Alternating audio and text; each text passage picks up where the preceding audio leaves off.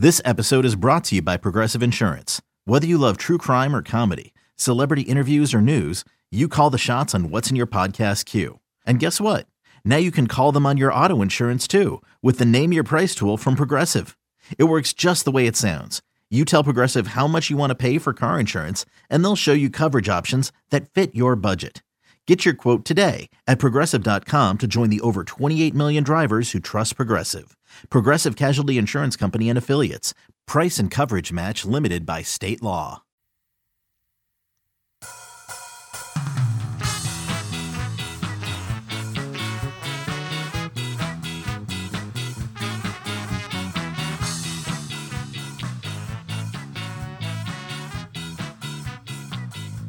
Welcome to On the Bench. I am your host for this episode, Brendan Sinone, joined by my OG gang. Well, it's not quite the OG gang, but new Josh Newberg in the top right corner. Hi, not Josh.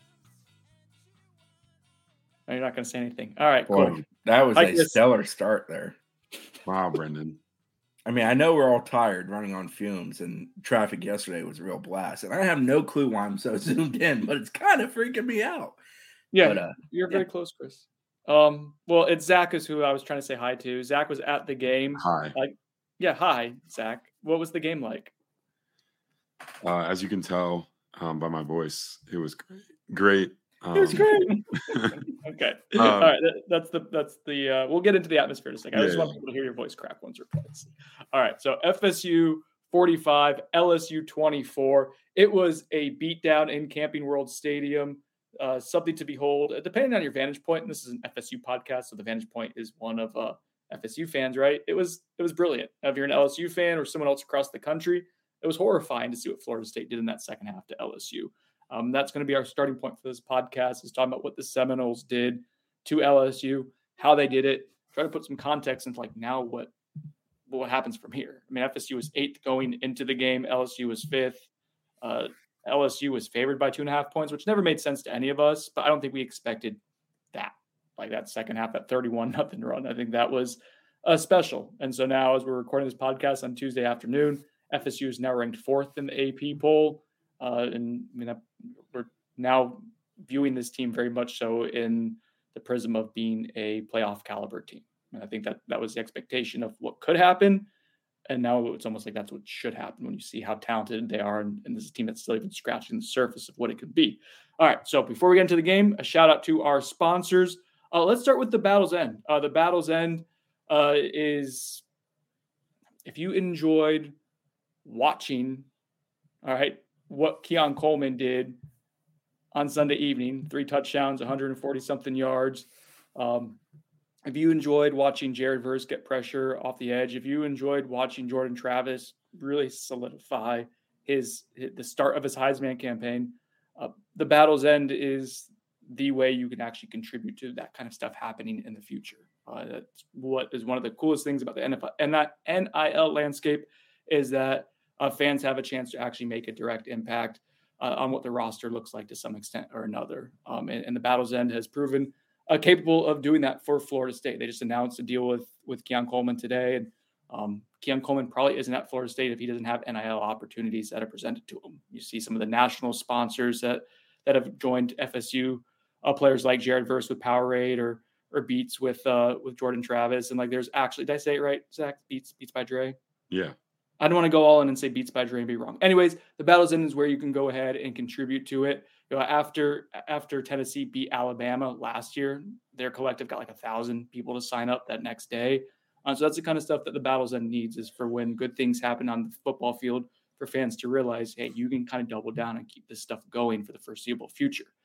Next up, want to give a shout out to Chattanooga Whiskey. May have partook a little bit in that this weekend. Their wheated bourbon has become quickly one of my favorite bourbons out there, but their entire line is just excellent. Their 111 full proof is great. Their baseline bourbon, rye, they do an amazing job. You can find them throughout pretty much anywhere in the Southeast at this point. We know we've had a lot of listeners go ahead and try their product and have really enjoyed it. So it's a great sponsor, Chattanooga Whiskey. I'm really proud to have them aboard. Also, Buyer Sonone is Turner Group. The Turner Group. Colin and Amy Turner, Becky as well, the entire team over at the Turner Group. That is a remarkable job buying, selling homes and helping you guys figure out the right path for home buying and what that needs to look like. It'd be a complicated process, but it doesn't have to be as stressful as you think if you have the right team supporting you, and that's the Turner Group. You can reach out to Colin Turner or Amy Turner at getstartedattheturnergroup.com. And then, Zach, we have a video game that we want to talk about as well. Yeah. Football Coach College Dynasty, available on Steam. I just finished my 15th season at Tulane on the game. Yeah, it took me a while. I'm finally a national contender. Won my first national title. The recruiting aspect is so much fun in that game. You have to kind of figure out how you want to spend your NIL dollars on, either recruits out of high school or the transfer portal. There's conference realignment. There's so many, modern college football themes infused into that game, and it's continuously updated.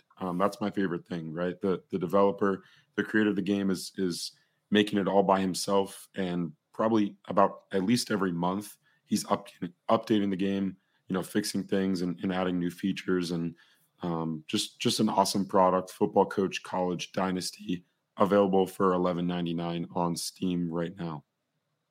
All right, so thank you to our sponsors. Hat tip to you guys. Let's get going, gents. This has been a long anticipated podcast. The early times in Cheerwine slaps a little differently, right? When FSU starts off the season like this, I felt that a little bit last year, and this one has an even different feeling to it. I think the starting point is because we remember the second half, and that's where we're going to spend a lot of time on. But like Chris, just vantage point halftime. FSU's down 17-14. Remember looking over to Brett and being like, we couldn't in the press box understand exactly why, we couldn't know whether to feel okay with it, feel distraught. FSU should have been down by more in some ways, but was actually between officiating and a costly turnover by Jordan Travis and just some play that wasn't super consistent with what we've seen from him in camp. Felt like, okay, could actually have maybe been ahead by a little bit too. So I had this really weird feeling. I guess, what was your thoughts at halftime? And please tell us that you were just anticipating a 31-0 run coming out of the break.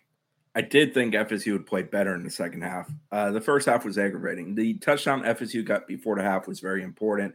Definitely proved true in the second half. I think it's what got them back in rhythm. They had very much lost that rhythm after the first touchdown of the game. Some of that was, plays not going well, perimeter blocking not being great, guys getting behind blocks on the O-line, penalties, poorly officiated game, but I'm not going to waste time on those guys. So that was kind of what I'll waste time on them. They were awful. Sorry. Yeah, they were terrible. Yes. It was yes. not good. But that was some of it. But I was disappointed, truthfully, by the field goal. They allowed right before the half, 57 seconds, I think, to go, 67 yards or so to set up that field goal. That was disappointing because that's not what the intention of FSU scoring was there. FSU intended to score, go to half tied, basically new ball game in the second half. Let's play. They gave up the field goal, which was disappointing. They allowed that chunk play that kind of allowed that to come about there. And they called it timeout. They were trying to play for a long field goal themselves. I walked over to where the scouts were hoarding all of the food, the little bit of food that Camping World brought up to the upstairs there. And they all left. And a couple the national folks and regional folks that aren't around it every day that I know kind of asked me what I thought. And I'm like, well, I sat through 20, 25 practices leading up to this thing, and that's not what they looked like. They looked really good. And based on the first half, they looked really good in practices versus what I actually saw out there. I'm like, they're better than that. And, they went out and they did it. And the second half offensive execution was high level. Defense came to play and played really, really well. If you take out the 75-yard play, it was a completely dominant second half by the defense outside that one play. All in all, I for a first game, truthfully, I thought there would be a little bit of to the first game, things that we saw. I just thought it would be more spread out with good up and downs, peaks and valleys. Instead, we kind of had a first half that was a mess and a second half that was what this football team is fully capable of being. I thought it would be a little bit more spread out. I did not expect a blowout. I thought FSU would win by 3-10. I picked 3. I'm always a little conservative. I'll admit that wholeheartedly. I thought it could be a 3 to 10 point game for FSU. Instead, they go and win by 21, and they look damn good doing it. And that is who they are. I sat here all preseason, and I'm not the only one that said it, but I think they have an elite offense, and they didn't even run the ball that well. And a lot of that's LSU being very capable up front. But they can throw the hell out of it. They can run it, and they will run it very well this coming season. And defensively, they got enough pieces to make big plays. Renardo Green comes up with a big pick. I thought Josh Farmer played probably the best game of his career and somewhat limited snap total. Dennis Briggs looks like the old school Dennis Briggs that I was a fan club president of. He can play some ball. Jared Verse was good. Pat Payton made his self felt there, but with some pressure. Also getting his hand up on one of those balls. Braden Fisk in the first half wreaked some havoc. Tatum Bethune spared a man like he didn't know he had a family. That's Overall, I thought the linebackers played pretty well. Deloach did allow, I think, the early play, the very first play of the game. And I think Bethune Lundy got picked on one time for about a 15-yard gain in the passing game. But other than that, I thought the linebackers played well. Secondary, overall, I thought had a pretty good game and competed very well. And, FSU's got a really good football team. And we came out of that game and kind of knowing that. And if they can hit on all cylinders from the word go, they're going to beat the living hell out of a lot of football teams. Zach, if you had to pick one aspect of the game, only one, I know there's multiple, but like one thing that really stood out to you that you left the stadium impressed by, like what's the thing you kept talking about with your family on the way home? Like what really resonated to you about how Sunday played out? I think the easiest thing is to say Keon Coleman, right? Like him having a 3 touchdown performance and kind of, especially carrying that offense in the first half, I felt like was big. But to me, I'll say that the situational play by FSU's defense and their offense in the first half to kind of stay in the game, despite not playing well in multiple facets throughout those first 2 quarters. Like I thought, obviously the 2 4th down stops, FSU's defense in the red zone. We know how much FSU practices that, right? Like that's such a huge emphasis from when I've seen, Mike Norvell practices over the years. I'm sure I wasn't there during fall camp, but I'm sure that was an emphasis in fall camp. It always is. He always puts his team in tough situations and kind of sees how they respond. And I think their ability to show up in those moments kept them in the game enough for them to go make changes at halftime and come out and blow the doors off of LSU in the second half. I think that was the thing that I kind of took away the most, in totality. You know what I think Brendan's favorite part was? The pencil whipping. It's funny. I wrote about thank you. Pencil whipping is for upward null is the correct term. Is a sports term, idiom there. As I was talking to my dad on the way home, lifelong football fan, coached football for a very long time. And he called and he was like, this is after I'd written stuff. I don't think he'd seen what I wrote. And he said, he's like, of all the really fun things that Florida State did and I enjoyed in that game, the thing that impressed me the most was how the coaches made adjustments at halftime. We talk about that so often. I don't think it's often like easy for us to see in the moment. Like unless you're a football coach and like exactly like what you're looking at from scheme perspective, personnel, play like in depth, like it's tough to really know like some of the intricacies. But this was so out there in the open. Yeah, you're right, Chris. That was what I enjoyed. It was that FSU, especially on offense, the defense, they just tightened up a little bit, less big plays allowed, and they forced LSU to play behind the chains. And LSU, I think, was 3 of 10 on 3rd down, something like that. The offense going to the 2 running back set with Jaheim Bell as your lead blocker as a running back allowed you to finally establish counter. And that is the bread and butter of this FSU offense with Mike Norvell and Alex Atkins working together. It's something that they hang their hat on, something that they'll be able to run. Just ask Miami last year. Doesn't always look quite like that, but the offense really gets going in the second half, in part because you now had that running game established. And you were just able to kind of change the angles for blocking inside. You were able to create a blocker, Jaheim Bell, to go ahead and get the overhang nickel defender there and stop him from cheating in so much and just create able to get 4 or 5 yards a carry. Trey Benson's able to start being more physical and get past the line of scrimmage. And what that does is it opens up everything else for you. And if you exit a game and you hear the opposing coach, and Brian Kelly said this, that we didn't have an answer for blank, then you did something really well as a coach. And so FSU made a decision that, hey, we're going to go to this concept here. run it about 10 times. It became what they did, and everything else was based off of it. And it just opened it up. And it reminded me so much, guys, of like what Mike did at Memphis. Like when he was at Memphis and they found something that worked, they had the dudes to be able to keep going to it over and over again because other teams couldn't stop them. And so like that's where you're at now. It's like now Mike Norvell's genius as an offensive play caller and designer gets to see its full extent because they can find a few things that work and just build on it from there. LSU, to both of your points, LSU was 3 of 13 in situational moments, 3 of 10 on third down, 0 of 3 on fourth downs, including the 2 crucial ones in the first half to keep it a tight game that Zach referenced. Conversely, FSU 10 of 15 in such situations, 9 of 14 on third down, 1 of 1 on fourth downs, which set up the touchdown, the throwing into the blitz with LT play. I thought the most impressive thing offensively for FSU was Jordan was phenomenal on medium to long passes in that game. Truthfully, the worst pass he made was at the line of scrimmage, one that he threw the interception on the first down on, was the worst throw he made in that entire game. He also had 3 drops in that game. So you look at his stat line, it could have been even more efficient, even better. I thought it was phenomenal that how FSU finished, not just in the sense of scoring and offensive production, but they brutalized LSU, a really good SEC football team that won the SEC West Division last year, and most people view as being an improved football team over that version of themselves last year. FSU took it to them in the fourth quarter from a physical standpoint. Jaheim Bell running over the guy in the end zone. The perimeter blocking by FSU was so much better in the second half versus the first half. First half, it looked truthfully like a mess at times. Keon Coleman at one point looked like he was looking for, who am I supposed to block? Well, I'm not going to block anybody at one point in the first half. He was better in the second half. Johnny Wilson's always pretty consistently good in that department. There's plenty of others to highlight in that.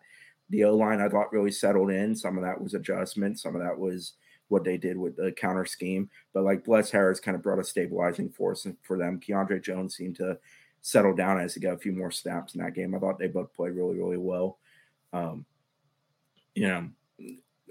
Winston Wright had a big singular catch in the game. LT, we mentioned the play he had where FSU threw into blitz, really well executed play, setting up the touchdown. The Rodney Hill run, can't forget that. The Rodney Hill run was another one that was emphatic. And then defensively, I thought it was just a really good collective group effort. I didn't think there was one guy that took the game over. I think Tatum led FSU in tackles. He also led them in missed tackles, but that's sort of to be expected. He's a guy that's around the ball the most of probably anybody on any given play. But I thought Tatum played really well and kind of led. Secondary, I thought they kind of figured themselves out. There's a little bit of that in real time. You can practice all you want with a secondary group, but till a team starts kind of doing what they're going to do and you got to figure out how they're going to approach it, it's interesting to me. But all in all, I left that game thinking, man, God, if they played a good first half, good Lord, they might have blown the doors off this place. That might be the most jarring thing of all of that is, Jordan was unsettled for the first quarter and a half, really. Until that last touchdown of the first half. Yeah, multiple drops, including one of Johnny's was on third down, and that's a drive ender. And for a lot of people ask why I got a little skittish of my prediction, when I think I had 6 or 7 point win for FSU and felt that would be pretty comfortable, and why the day or two before I got nervous. Johnny didn't have a very good week of practice. He had a weird day where it seemed like his confidence went down, early in the practice. Now he finished okay that day, but it was weird. He had a pretty consistent preseason of not dropping the football, and then suddenly the drop showed up, which was an old issue for him when he first got here.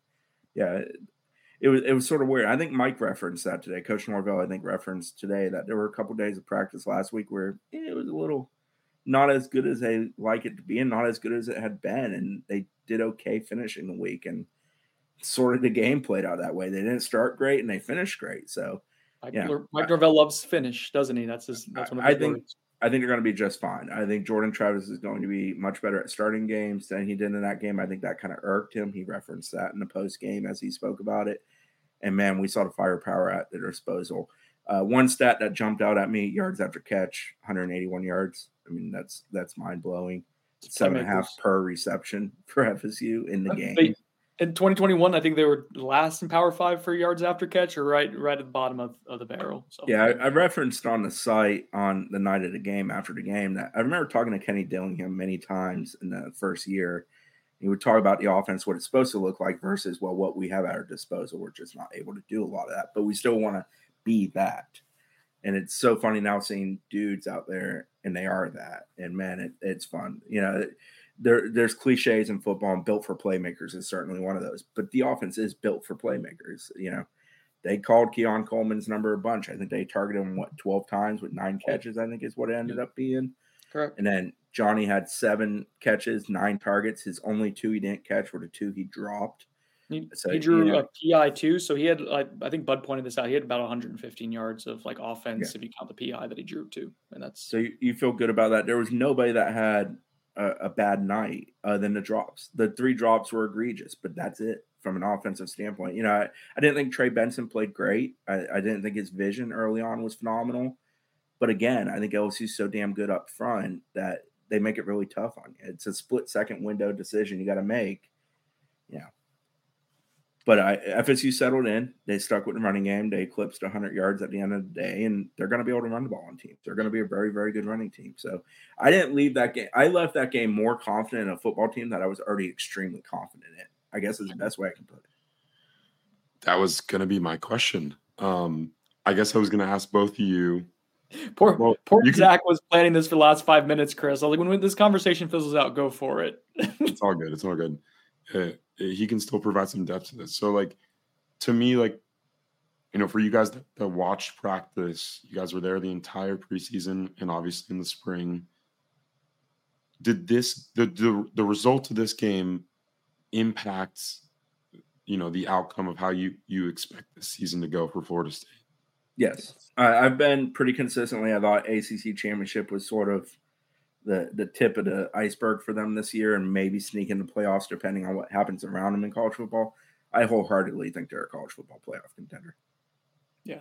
I went into it thinking that Florida State, and let's let marinate on what Chris just said. I mean, they are a college football playoff contender. They're probably a team that is going to play for one, that should at this point with what they have talent-wise.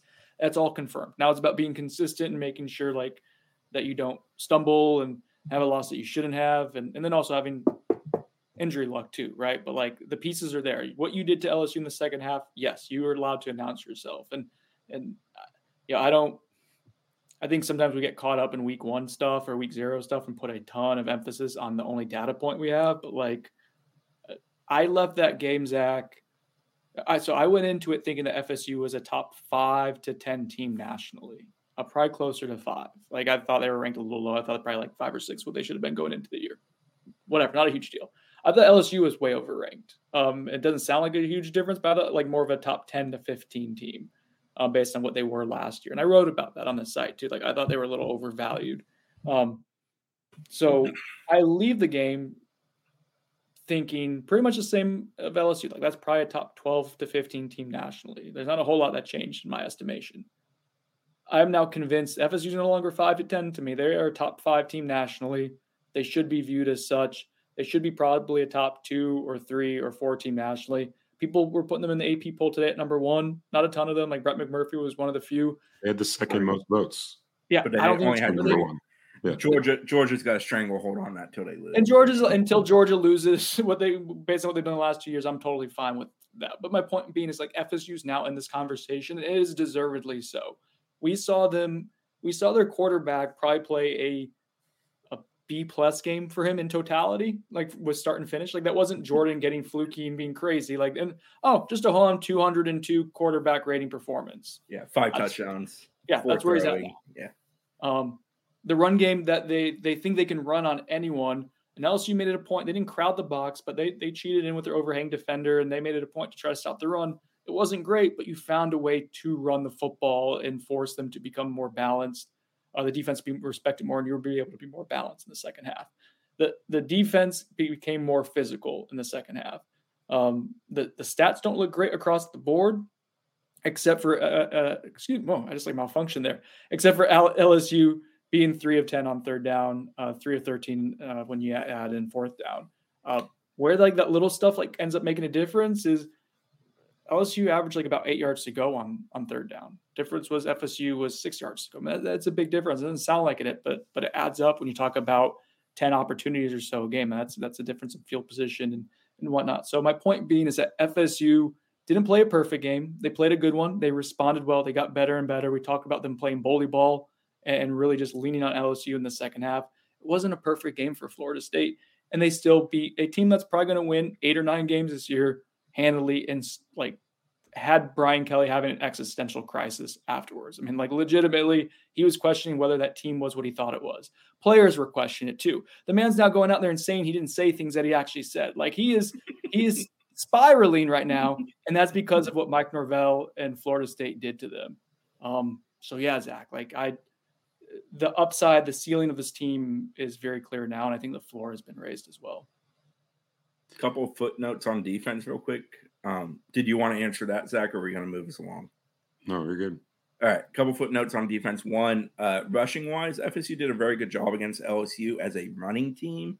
Jaden Daniels got some, but he's also the best scrambling quarterback they will face in the regular season this year. He was the best in the country last year. Like he was better at it than anyone else. So. And I wholeheartedly believe this. I've had this belief for a long time. I think FSU is wholeheartedly comfortable with quarterback having some running success against them.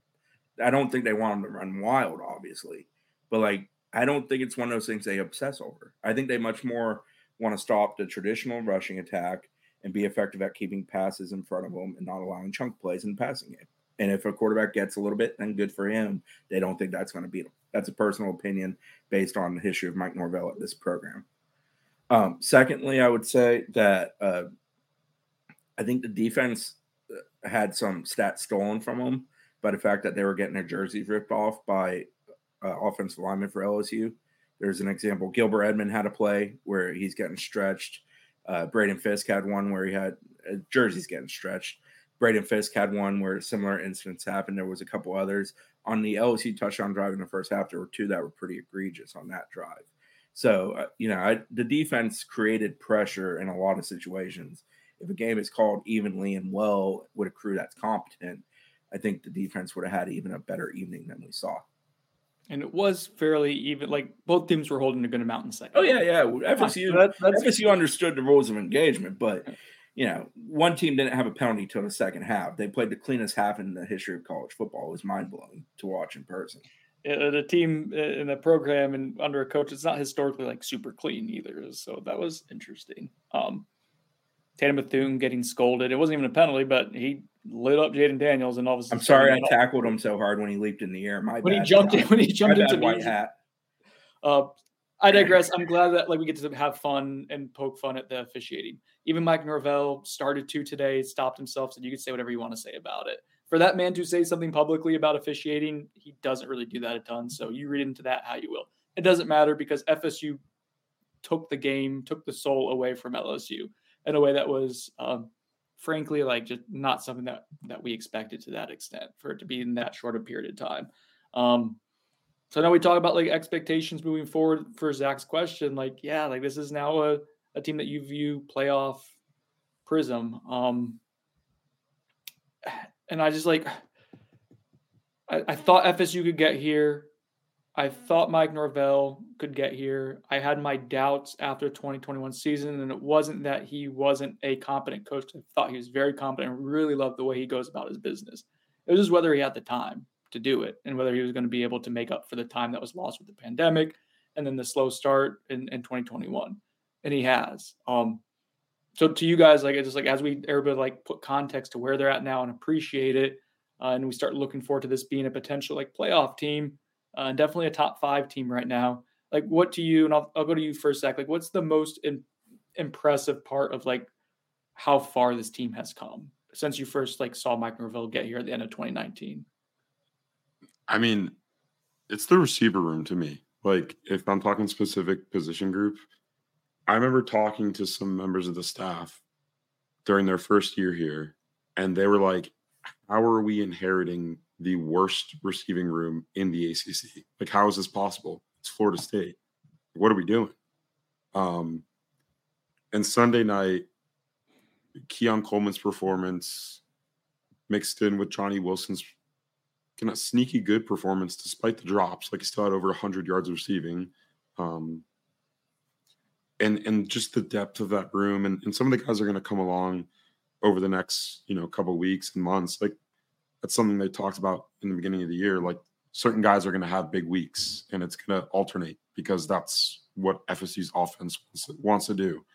And they have that luxury now, right? Like they're not going, Keyshawn Helton was a great player here, like considering the times, but like they're not relying on Keyshawn Helton to complete slot fades against higher level ACC defenders. Like you've got a 6'4", 215-pound NFL like receiver going out and dominating a place that's traditionally called DBU.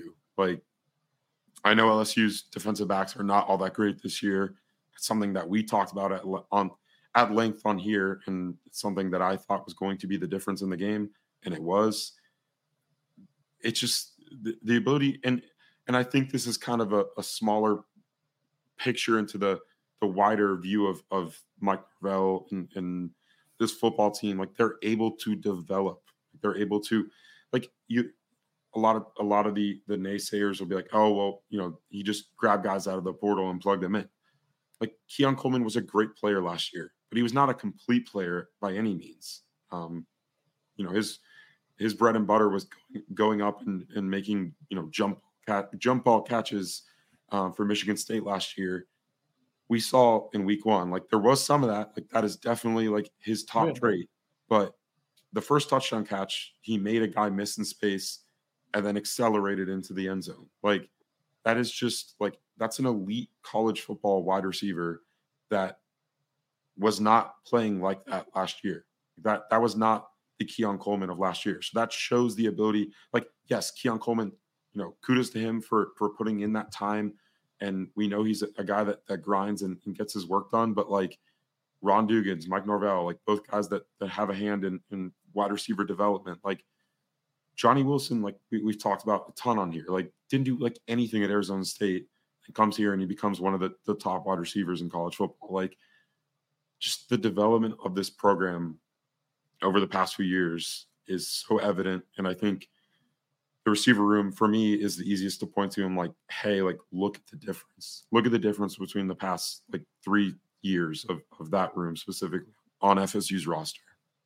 Chris, same question for you, and I'm going to step away and put chicken in the oven real quick. So give me two minutes of good talking, please. Thank you.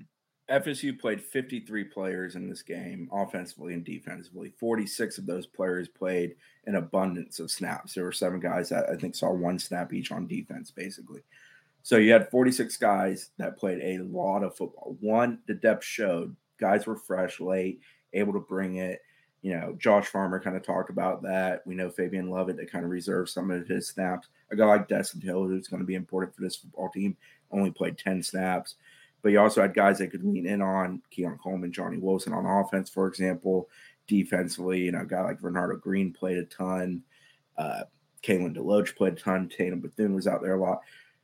The way it's now stacked as far as depth and talent and the ability to trust that talent is unbelievable from where it was 2 years ago. And the other thing is the development of guys. You're already seeing the development. I think FSU played 10 true freshmen in this game. I know some schools like to laud how many true freshmen they play in games, and they really push that narrative really hard in recruiting circles. But from an FSU perspective, I think we've learned that FSU is going to play young guys. They're going to develop young guys. They're going to build a roster that's deep. It's talented. It depends on one another. It's comfortable with one another. Room to support one another. Trey Benson, not the best day out there. Ronnie Hill comes in, has some big moments. You see guys cheering for him. That O-line, you see 8 guys play, and they all contributed at a high level. Defensively, great deal of rotation up front, keeping guys fresh, allowing them to whoop ass and take names down the stretch in that game. That linebacker room, you saw the depth of the 4 guys up top that they trust. DJ Lundy's become a much better football player. That showed. A guy like Omar Graham got some burn. He's going to continue to get burned and become a better player. The secondary's got acceptable depth, guys that are positive they can lean on. AZ Thomas is one of those who's not a starter, but a guy they feel like is a dependable next guy up kind of starter. Kevin Knowles with Akeem Dent back there in the secondary, Greedy Vance and J-Dub as your 2 nickels. You got multiple guys at positions who you kind of view as almost co-starters, guys that you're wholeheartedly comfortable with. This team didn't have that, and it's developed over time. It's developed because of the way the team is coached by Mike Norvell, the way the team is developed by guys like Josh Storms and his strength and conditioning staff, it's developed by the way guys within the rooms buy into one another, whether it's a freshman walking in and being coached up by a veteran in that room, or a transfer walking in and being welcomed like he's a guy that's been here for a long time. And he's very quickly a dude in that room. Casey Roddick cheering on a team that he's only been a part of for a few months. Keon Coleman, only been here about 4 months. Looked like a dude that's been around Jordan Travis for years. Worked very hard to build that chemistry. The culture, we've talked about it a ton. I know it's, again, another cliche, but it's true. The culture of this program is phenomenal. It permeates throughout the roster, and it's why the roster is extremely healthy. When you look at FSU's 85 deep of scholarship players, there's maybe 6 to 10 guys that probably shouldn't be on that list. There's not a lot of schools in the country that have that low of a number at this point. FSU a few years ago, I felt like the number of 6 to 10 was more like guys that should be at FSU. So it's like flipped. And it's just mind-blowing how quickly it's happened. It speaks to their ability to evaluate as a staff, to hit with guys, to find guys that fit what they're trying to accomplish, fit what the program's trying to be, to get guys to become a part of the program when they walk in the door. And they've done it fast. It's mind-blowing to me how fast it has happened. You know, I remember sitting there when FSU lost to Jacksonville State and thinking, shit, this thing might never get back on the rails. You just worry about it. That's sort of what the program was. It was handed to Mike Norvell in that fashion. It was almost handed to Willie Taggart somewhat in that fashion. So you worry about where the program is in the moment. And then you look 2 years later and they're getting AP #1 votes. And it's not some 1 week, you know, people overestimating what a team is. It's legitimately who and what they are. That's mind-blowing to me. And I've enjoyed it. It's taken 2 years of constant work by that program in recruiting and developing and building a team and making guys better when they walk in the door. Yeah, it's fun. We talked a lot last season about how much we enjoyed watching guys develop in real time. It was something that had left the program and then had wholeheartedly returned. That's continued. But they also went and got dudes. And they got a lot of really, really good dudes. And those dudes are real guys. I mean, I was going to ask you that.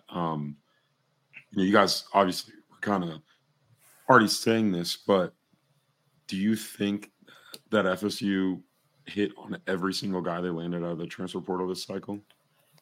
I'm trying to remember on that list. I mean, okay, so offensive line, Jeremiah Byers started, played very well, had 3 bad plays, I think, in the entire game. They stood out, but in general was very good in the game. Keandre Jones comes in and played pretty crucially very well. And Keandre is a guy who's kind of had to work to this point. Casey Roddick, big piece of the puzzle. That's your offensive line. Keon Coleman's been, you know, everything we thought and more. Jaheim Belt, yeah, that's a dude. Defensively, Braden Fisk, yes. Who else is there? Who am I?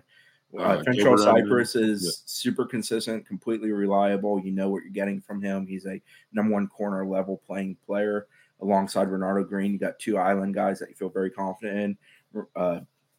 Gilbert Edmonds, a guy who I think is more of a layaway, develop him. You're getting good snaps from him, but at this point, he's your 4th guy in that room. I thought wasn't he a bit surprising? I thought he had a. Yeah, I thought he played well. He got a great rush upfield on the one where he got held. He had a big tackle for loss on a play they tried to bounce outside when the momentum was starting to flip. Yeah, I thought he was. We went into it thinking plays where FSU created negative plays defensively. You know who wasn't on the field, I believe, on both of those plays? Pat Payne and Jared Verse. Yeah. That speaks to the depth and health of this football team. They've come a long way. They do a phenomenal job. There are so few misses that we can point to over the last 24 months of bringing guys into this program that it's kind of mind-blowing.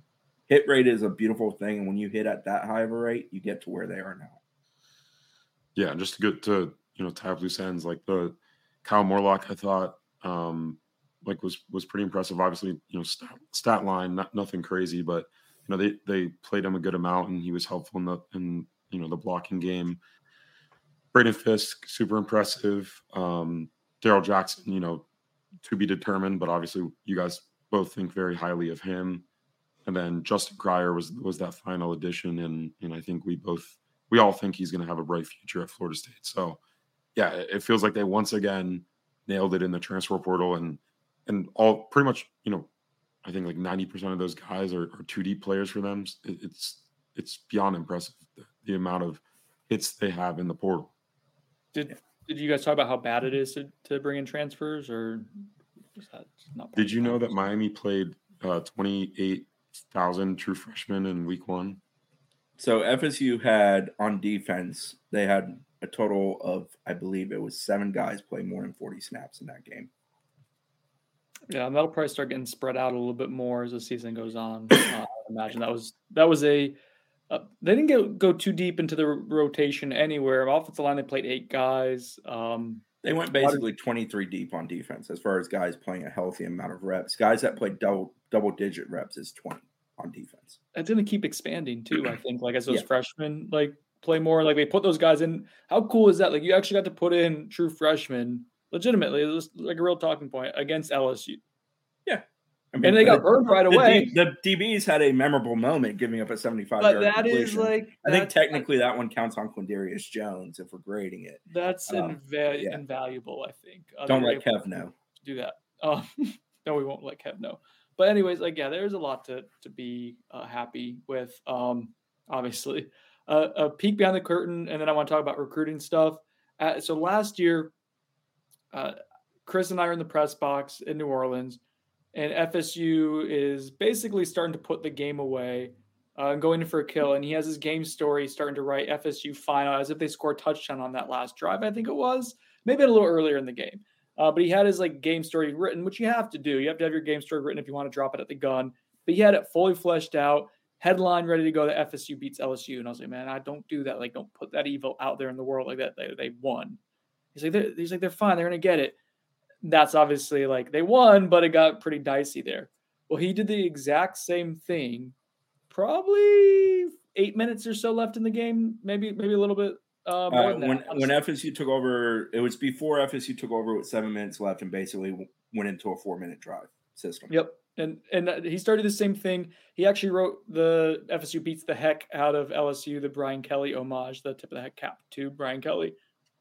Same thing. I was like, Chris, stop. He was like, it's not happening again this year. And I didn't know if I wanted to believe him or not. Or I wanted to believe him. I didn't know if I did believe him. I felt like they got out of our system with the last drive of the first half of why is the defense doing this? But Chris goes, he starts out of a podcast idea for later in the week. He was like, hey, when they win, do this. So there was a little predictive nature that Chris and Chris has been very confident about what this team can be. We're there at every practice. And it was to have that confidence of when Chris gets panicked, it's usually a bad sign. We saw that with Willie Taggart era. And when he gets really confident, as we saw on Sunday, it's usually a pretty good sign too, that Chris burrows into the extremes and kind of is able to see things that are happening right before they end up going in a drastic direction one way or the other.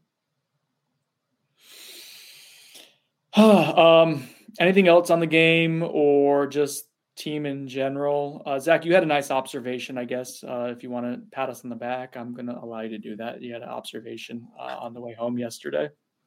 Yeah, I mean, I think I was one of the, I like a lot of the Knowles 24/7 subscribers, reading all the practice reports, getting any kind of info I could from Brendan and Chris and the guys that were watching practice. And a lot of the stuff that you guys kind of predicted heading into the season, I think came to fruition in week 1. And I just wanted to give you guys a little pat on the back for your coverage and just being so spot on in your evaluation of this team. I mean, we can go down the line. I mean, Jordan Travis being an improved quarterback, I don't even like you guys said, I don't think that was his best game. And he put up over 300 yards passing and 5 touchdowns overall. And then, the receiver room being a huge mismatch for most teams, including one of the better teams on their schedule in LSU. That was what you guys have been saying consistently. And that's what happened. The D-line, play, especially when you got deeper into the rotation, there wasn't a huge fall off, which, obviously wasn't the case last year. I appreciate this. We have recruiting that we have to get to, and I want you to be able to talk about it. Save your voice, honey. Save your voice. I'm trying to pat you guys on the back. I know. It's nice because Mike Norvell allows us to see how the sausage is made. That's it. We have phenomenal access. We're extremely appreciative of it. It's not me trying to brown nose the program. It's true. trust me, I don't love waking up every day and having to rush out the door to get to practice, but I do love the fact that I know after watching 25 practices that at halftime I can say that's not what they are, that's not what they look like, and then they go and look like what I expected them to because I watched 25 practices. So yeah, I appreciate that. It's refreshing around the program to have that ability. I've been in situations here where that wasn't available to us and it was aggravating. So I very much enjoy it. All right, let's move to recruiting and the inevitable like positive fallout that's going to come from this sort of game. Zach crushed it. We getting everybody? Are we getting everybody? All right, I'm going to help you out, Zach. All right, because I don't want you to be going on long rants and the little honey lozenges that need to be in your mouth right now need to kind of coat it and help you out a little bit. What? It's a kid show. Oh yeah, probably. I don't want you to be pushing yourself and straining your throat, and you need to take your medicine before we really get going. And I want you to hurt yourself, sweetie. That's what I'm trying to say. So I'm going to play Buyer Sonone with you, and that's how we're going to go through the recruiting stuff. Does that sound good? So that way you can, if you need to stop, you stop, and it becomes entertainment for the Buyer Sonone part. Cool? Great. Okay. Buyer Sonone, sponsored by the Turner Group. FSU Parking, Buyer Sonone. Sonone. I hate them. They gave me multiple tickets while I was just doing my job at Florida State. And when I tried to appeal them, they were not nice. And they didn't reverse the decision on the ticket. So I don't like them. And I know they've given you guys tickets over the past few days. And I think, I might be coming up here this weekend for the Southern Miss game. And I think it's time to start a riot. All right. Zach is advocating for violence. That's cool. All right. Peaceful protest. Peaceful protest in that general direction. Buyer Sonone, Sunday was the ideal atmosphere for recruiting. Yeah, I mean, pretty much every single recruit I talked to after the game talked about the environment. They said it felt like an FSU home game. Armando Blunt, the 5-star defensive lineman, said it felt like the Super Bowl. That was a pretty money quote, and he had some other quotes that we'll get into that were pretty funny. But yeah, I mean, the environment was awesome. The fan split, in my view, probably 75-25 FSU. It's probably debatable, but I'll tell that to Brett. Yeah, Brett's about to phone a friend to come on in here and just yell at us about it. Okay. Well, I think it's pretty close to that. And I mean, by the second half, it was just all Florida State fans. And, where the recruits were located was in that side of the end zone, right or to the right of the marching chiefs. There's like two sections. They were sharing a section with the FSU player families, and just a good location to have them at, right in the middle of kind of the FSU side of things. And I think that really, really helped create an awesome environment for them and their families as they were watching that game. Buy or Sonone, Jeremiah Smith was the most important recruit to be in attendance for that game. Buy, easy buy. I was talking to someone today that's kind of close to that recruitment, and they were just saying, could there have been a more perfect game for him to go to? I mean, Jeremiah Smith is 6'3", 200 pounds. Keon Coleman's 6'4", 215 pounds. So, probably close to what Jeremiah Smith's going to be at in about, 1 to 2 years. And that dude in FSU's offense put on a show in front of the entire nation and against, one of the top teams in the SEC, right in front of Jeremiah Smith.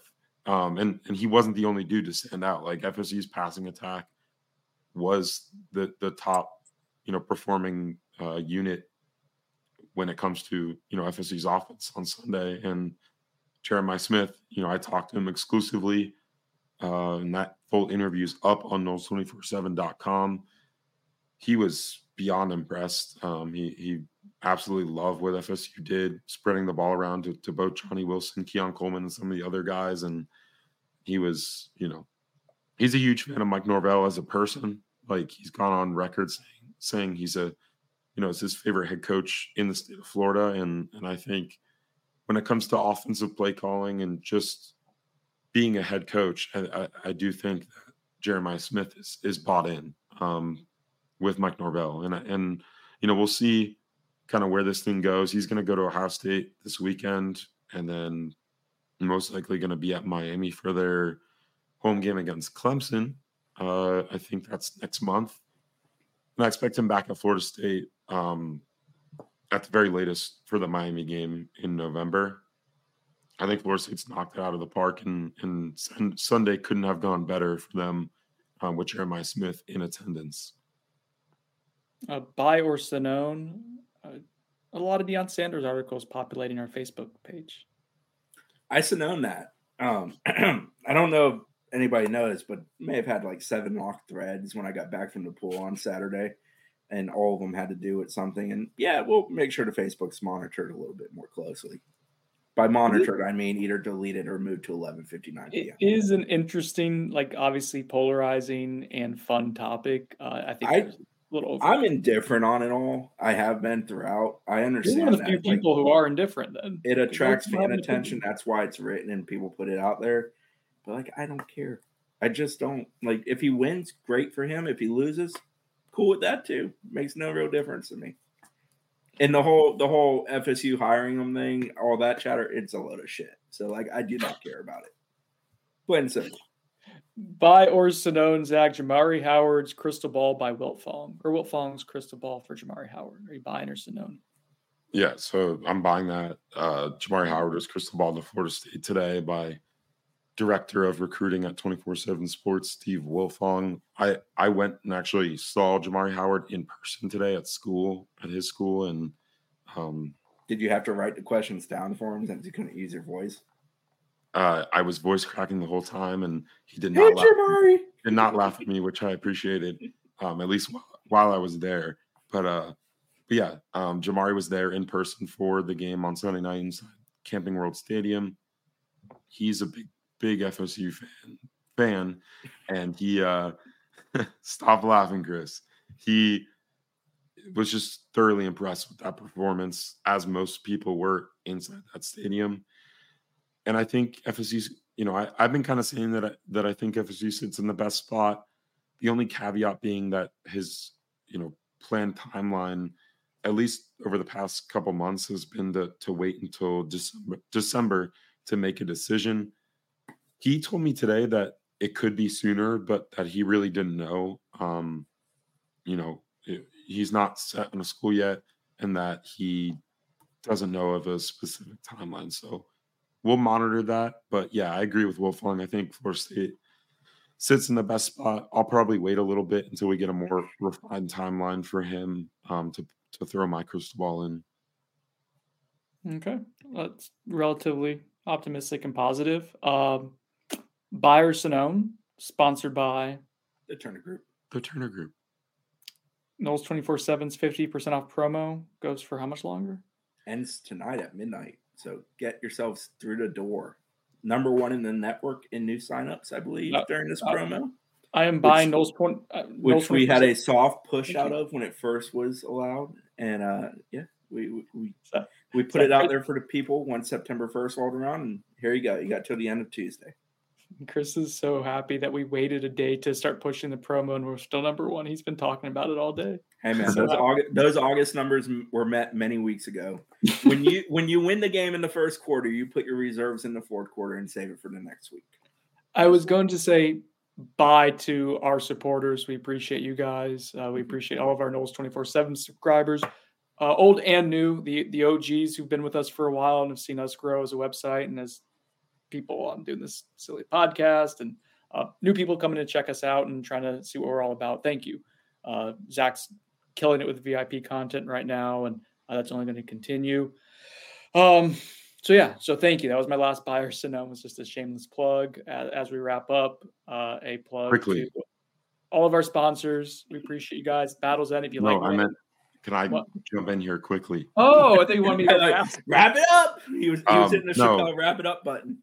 2 guys that I wanted to note real quick, or 3 guys quickly. They're the mainland duo, Daytona Beach mainland duo, the 4-star duo of LJ McCray, a defensive lineman, and then Xavier Mincy, cornerback.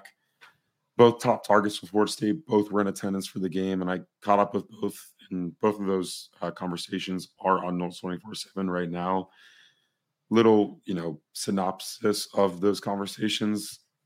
FSU is in the thick of it with both of those prospects. I view LJ McCray as a more realistic target for Florida State, even though I think in recent days I've actually heard some positive things about Xavier Mincy as well. But looking at the trend of LJ McCray's recruitment, he's going to go see Miami this weekend after watching Florida State dominate LSU.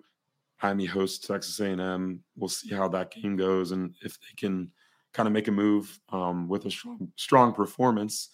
The week after, he'll likely go to Florida for their game against Tennessee. We all know UF did not look good in week 1, and then we'll monitor how that game goes against what's expected to be one of the top teams in the SEC in Tennessee. And then he'll head to Florida State for his OV next month for the Virginia Tech game, which, as we saw today, is already a sold-out crowd. Aside from the students, it's a sold-out crowd, and that should be a good environment in Doak that day. So he's supposed to make a decision towards the end of October, and if you look at the visit trends, like Florida State did not get LJ McCray on campus all summer, which Chris and I talked about as being a negative sign for FSU's chances with that recruitment, obviously, right? Like not being able to get one of your top defensive line targets on campus the entire offseason besides that one trip in March, like that's just not going to cut it. So I like the way that Florida State's kind of gaining momentum here.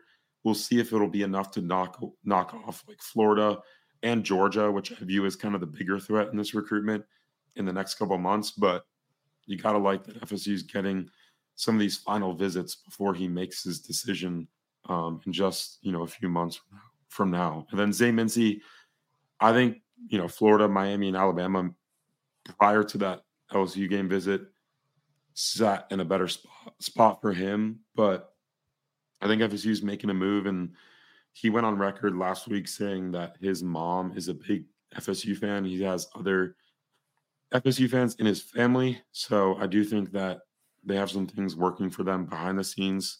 We'll see if they've made a legitimate move. He said he's going to make a silent commitment within the next couple of weeks. I guess we'll see if there's anything that comes.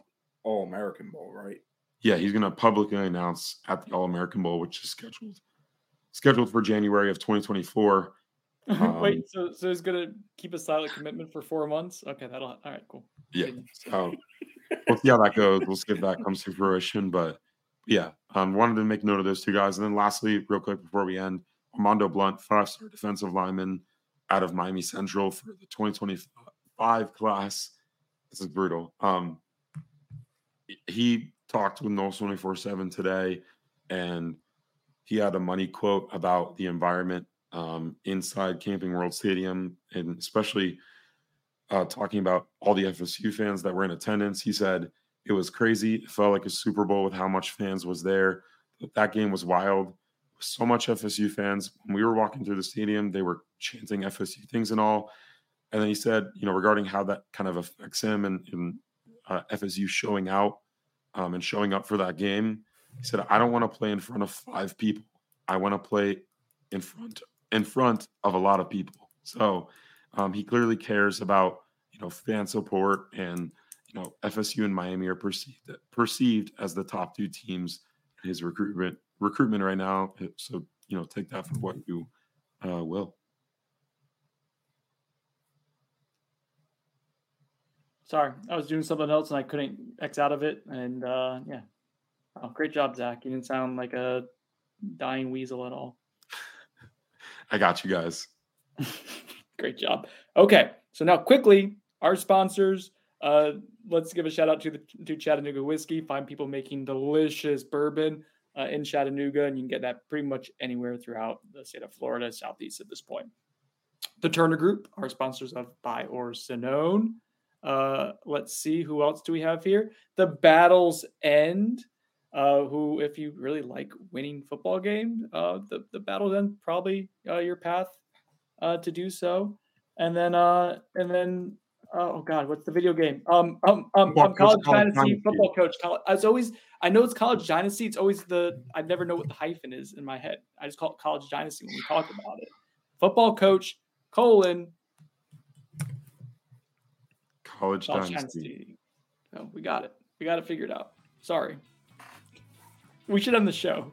Two really tired guys and one guy with no voice. This has been an adventure. But we did it, guys, and we made it under an hour. So. By the way, FSU plays Southern Miss this week. I just want to make sure we actually said the word Southern Miss during the podcast. Don't eat that rat poison, Zach.